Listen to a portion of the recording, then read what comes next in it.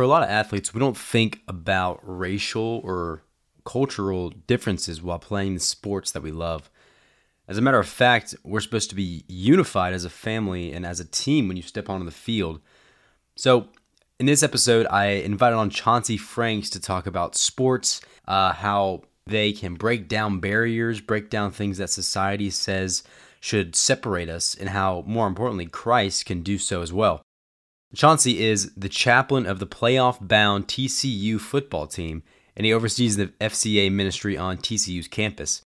As you listen to this episode, we recorded a couple weeks ago, and I had absolutely no idea that the TCU football team would eventually reach the college football playoff, but I loved how that worked out that way. But as you listen today, we're going to focus on how sports can break down so many barriers that can be hard to break in society. I mean, you see it all the time nowadays, racially, ethnically, socioeconomically. Sports can erase all of that. You can be unified as a team and as one body, but I want to twist this into how Christian athletes can do so and how we can look to Jesus to do so because he broke down so many barriers in his life.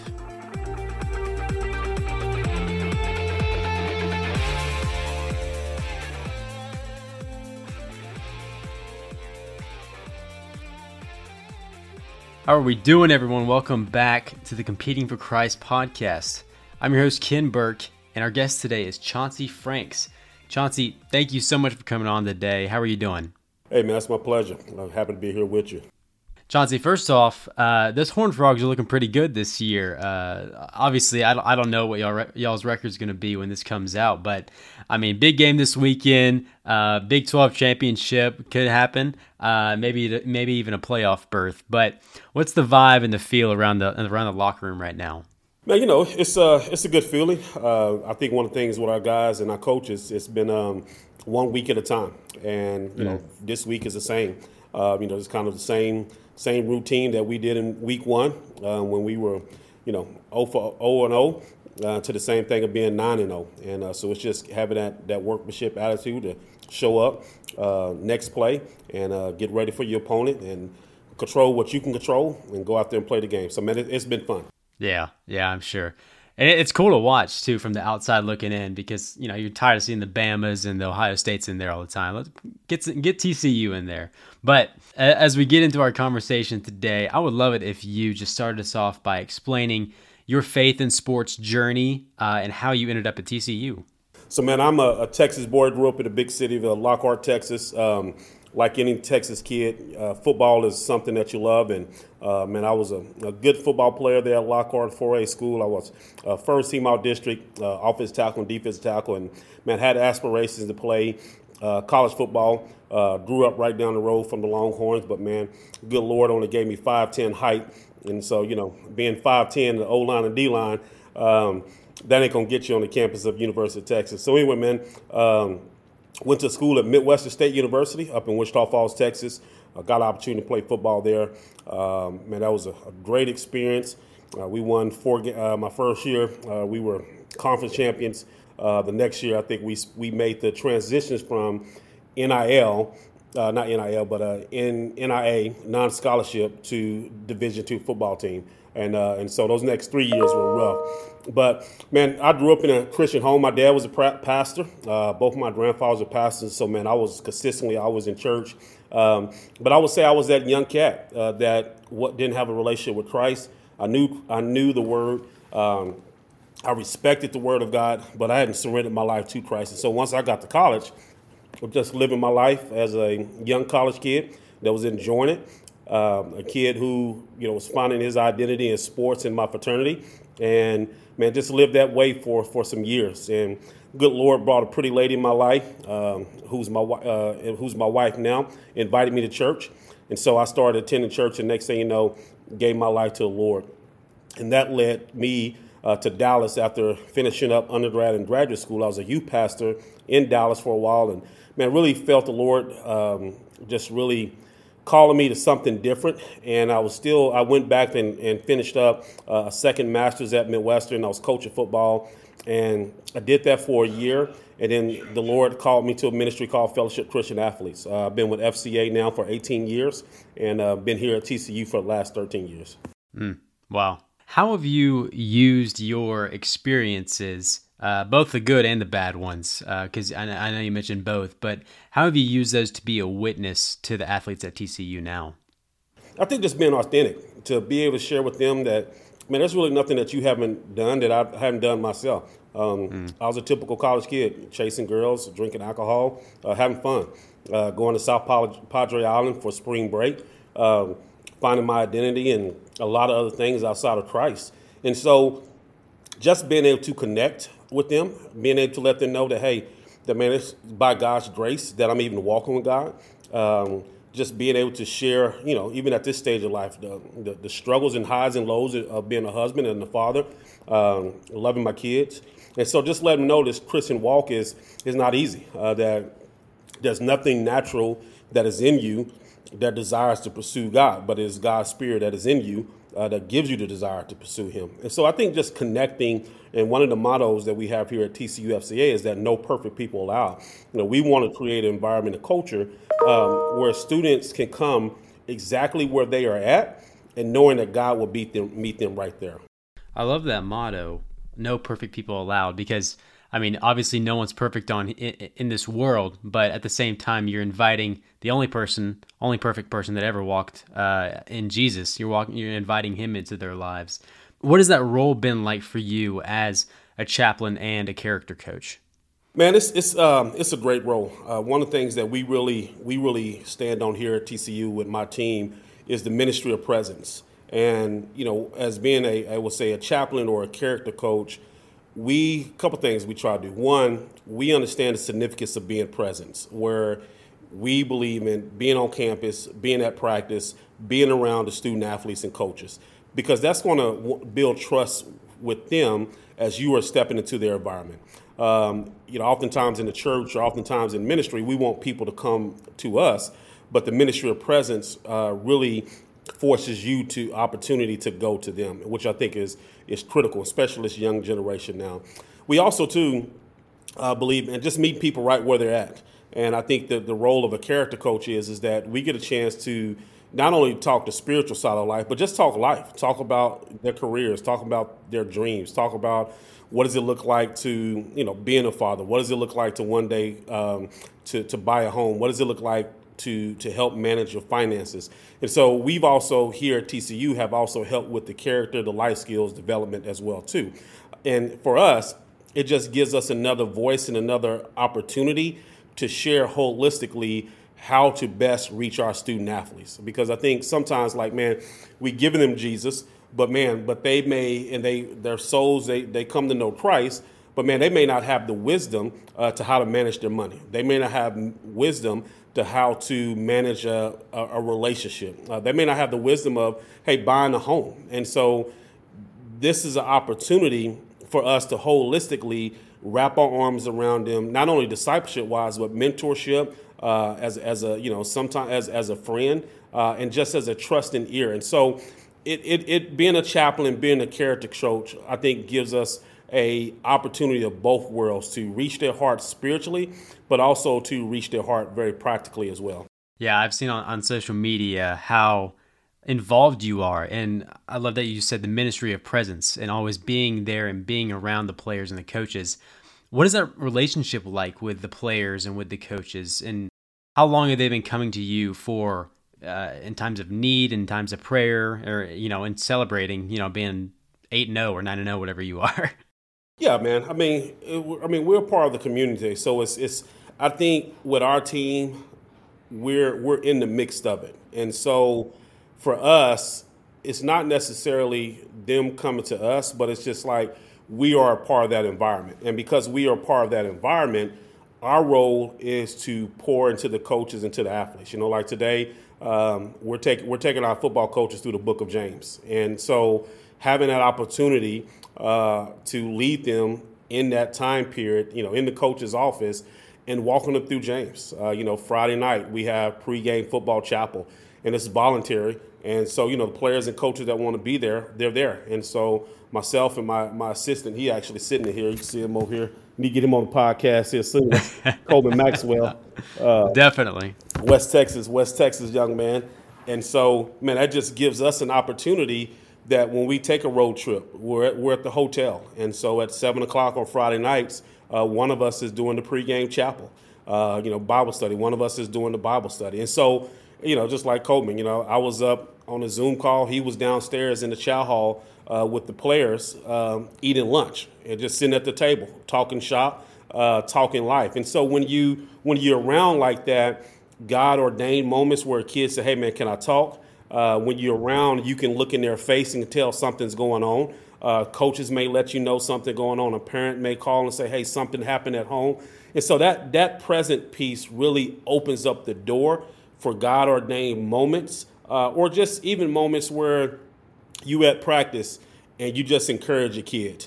And so it's just being around when you're part of the community. It's not necessarily, I would say, they come to them, but I would say we have a role with the university and with the team that allows us the freedom to encourage and to spiritually lead our student athletes. Now that you're involved in, how do you take that next step into growing disciples? Because, obviously you're involved, you're around, you're discipling people, and they can come to you.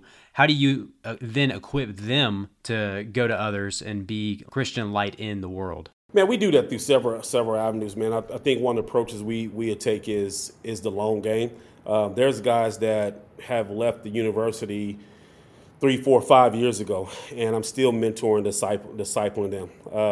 The conversations are different now because they're at a different season of life, where they're in a professional world, or they're just having a kid, or they're getting ready to get married, and so doing premarital counseling, preparing them for life as marriage. And then we also do it too by, through FCA, identifying our leadership team. And so we have around 12 student leaders that my team, my staff pours into weekly, investing in them, helping them grow in their faith foundation. And then also we just a lot of one-on-ones where we are, connecting with a student athlete one-on-one for discipleship and for mentorship. And so we kind of do it in several different ways, not just one way. And we also too look at, I would say, even our chapels in our coaches study, those are ways that we are discipling, maturing these individuals in their faith. When we're getting a chapel talk, we're not talking about the X's and O's of the game. We're talking about the X's and O's of God's word and how is that implemented and lived out in your own personal walk with God. And relating it back to, what sport they're involved in, X's and O's in football, or, whatever it is in baseball, soccer, whatever sport they're involved in. That's so important when sharing the gospel and discipling them. But today I really wanted to focus on how sports break down barriers that most things in this world probably can't do. And you brought this topic up to me, and I love that topic. I absolutely love it because I really don't think it's something that, in my opinion, is talked about enough, especially in the Christian athlete setting. So how have you seen sports, and more specifically sports from a Christian perspective, how have you seen that break down ethnic, racial, religious, and other barriers that can be put up in this world?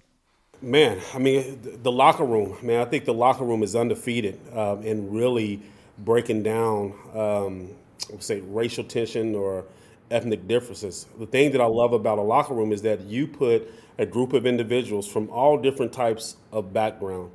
And because they're in this locker room and they're doing life together, it forces them in such a way to get a chance to know each other, to break bread with each other, to put their own selfish ambition aside, and to really embrace each other's culture, embrace each other's backgrounds, and to better understand the person. And so for me, I love it when I see the white kids in there, jamming to some of the hip hop or the rap music. I love it when I see, some of the black kids, man, that are, two-stepping. I love it when you take maybe a suburban kid or maybe a kid that's from inner city, and man, if they're hanging out and if they're doing life with each other. And so what it does, man, I think the locker room helps celebrate culture.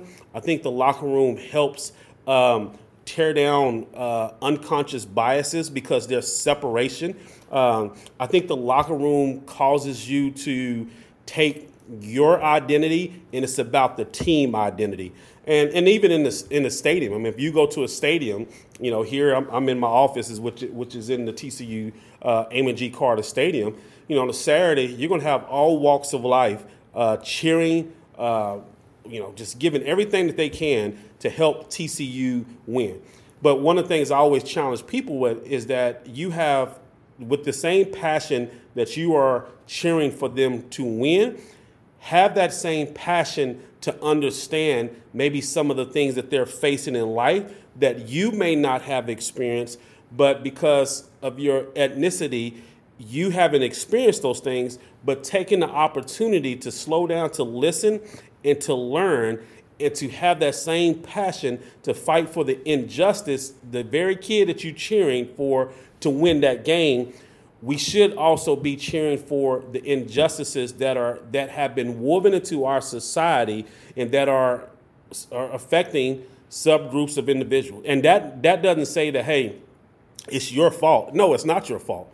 It is the brokenness of our society fault. And God has allowed us to inherit that. I don't think we have done a good job of taking that mantle and looking at through the lens of our Christian faith and looking through the lens of injustices. I think we find ways to avoid it. I think we find ways to put trigger words on it so we can find find the tribe that we want to run to. But I just feel like the purity of that is that, man, I really feel like Jesus would walk into that. And what a locker room does is that when those young men come together, all their backgrounds die and they become one. And if everyone could have a locker room in our country, man, I just think it would be a better place. Yeah, and that's the unique thing about sports is that it brings people together that otherwise probably wouldn't be together. They wouldn't have that sense of camaraderie and teamwork that they get in sports, that they can get in football, whatever sport they're involved in. And thinking about this topic too, like I said before, it isn't talked about enough, especially in the Christian setting, but I think the best example of this is Jesus. I think he broke down barriers that man never had done and never will do again. Like it says in the Bible, he is the first and the last, and there's never going to be anybody like him ever again. So how can we look to Christ to help us not be limited by these barriers and see the children of God that everyone is? We have to. I mean, I think it's a biblical mandate. I mean, one of the things I always tell my kids, I wish the Bible was in color, because I think if it was a picture Bible, and that the characters of the Bible, if we can see their ethnicity, if we can see Jesus' ethnicity, we could recognize that the Bible is vastly diverse. That everyone is created in the image of God, and so when we're impartial to anyone because of any differences of if that's economic, if that's their ethnicity, man, that is sin in the heart, because what we're doing is that we are elevating ourselves above an individual that is created in the image of God. And so as believers, if our heart is struggling with that, man, that's a sin issue that we really need to deal with, because, man, heaven, as we know, is going to be every tribe, every tongue, every nation. And so it would be a sad thing for heaven to be the place where the first time that you experience the diversity of God and the creativity of how he's made so many different ethnicities, because we should celebrate that. That's what makes life beautiful. I love to say that, this time of the year, my son he just got back from Boston. He's in 7th grade. They were on a field trip there. And one of the things he talked about how beautiful it was when they were flying out. And he was talking about the leaves. He was like, Dad, the leaves are so different there than what they are here in Texas. And I said, what was different? He said, Dad, the red, the orange, the yellows. And he's like, Dad, it was just so beautiful flying over there. So here it is, my 13-year-old son. And I'm just like, that's a picture of who God is through through the essence of trees and color, that diversity makes it beautiful. And the same thing through the different ethnicities God has created, man, that's beautiful as well too. So I think Christ is our model in that. And I think it's sin in our hearts when we're struggling to embrace that. For someone that wants to be a witness for their team, for the people that they play, their opponents, or just sport in general, and they feel these barriers, they feel these walls that they can limit them into being put down. What would be your advice on how to break these and show Christ through their play? Well, it's intentionality. Man, I think in anything that we're intentional about, how we play the game, how we are connecting with people, understanding that the gospel has given us the power over our own personal fear in iniquities. I mean, the same gospel that raised Jesus from the dead is the same gospel that lives in us. And so I think even a lot of times, even our Christian faith, we're paralyzed by what's different from us, or maybe a different community or a different person or a challenge. But if we truly on Sundays, we worship and we talk about how big and how vast and all the things that our God does, okay, that's great. Now, if we're worshiping that, then an aspect of our life should embrace that as well too. And so some of the things that are difficult, we shouldn't necessarily look at them as difficulty, because the gospel has already given us the power over that. And so we're not fighting for victory, we're fighting from victory. And so I would just say in that a level of intentionality, not stopping, keep going, and to honor God in these different areas of our lives. So, Chauncey, as we do wrap it up today, I wanted to ask you this last question. In your opinion, how can Christian athletes use this topic to not only break down barriers, but I'm going to ramp it up, glorify God? How can they take this and use it for good? Yeah, man, I think they take it and use it for good.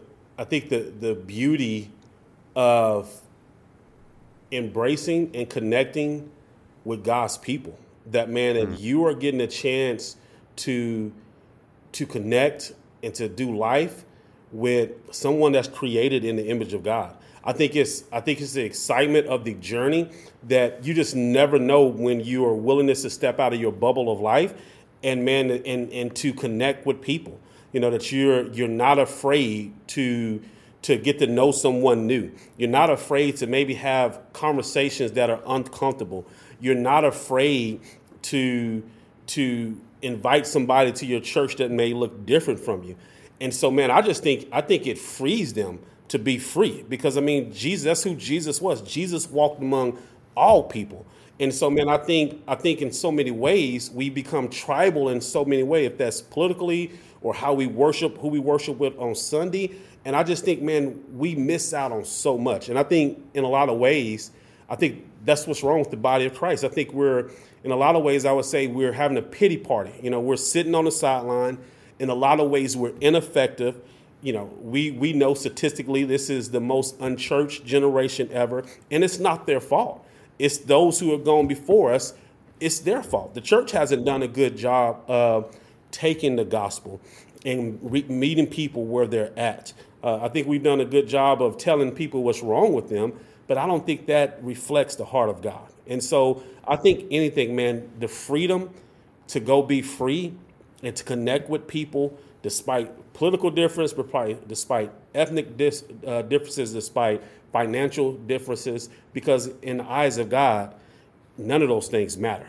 In the eyes of God, we are all created in his image. And so I think there is a great journey that is ahead of you if you're willing to step out of your comfort zone and your bubble in life and go be free to allow God to use you in a great way. Yeah. Yeah. And if you're listening to this, I would just sum everything up what's been discussed today with just being willing to step out of your comfort zone, be willing to invite someone that doesn't look like you, that doesn't, know your background, invite them to church, invite them to just have a meal with you and discuss like what their background is, get to know them better and get to become friends with them. Because as followers of Christ, that's what we're called to do. And we're called to just share the gospel any way we can, even if it's with somebody that you don't even know, you're not even comfortable around, be willing to step out of that comfort zone and be willing to just live for Christ. So true. So true. But Chauncey, thank you again for coming on. Your story is truly inspiring, and what you're doing at TCU is just amazing for the kingdom of heaven. Man, hey, man, I appreciate it, man. It's a great opportunity. Appreciate what you're doing, man, just advancing the kingdom of God through the world of sports, man. So take my hat off to you as well, too, man. So proud of the work that you're doing. Appreciate it. Thank you. All right, well, for all the listeners out there, please share this episode, leave a rating, and follow us on social media at Competing for Christ Podcast. If you don't get anything else from this, just remember this: Jesus loves you, and he's going to fight for you no matter what you've done, no matter what stage of life you're at. Talk to you all next time.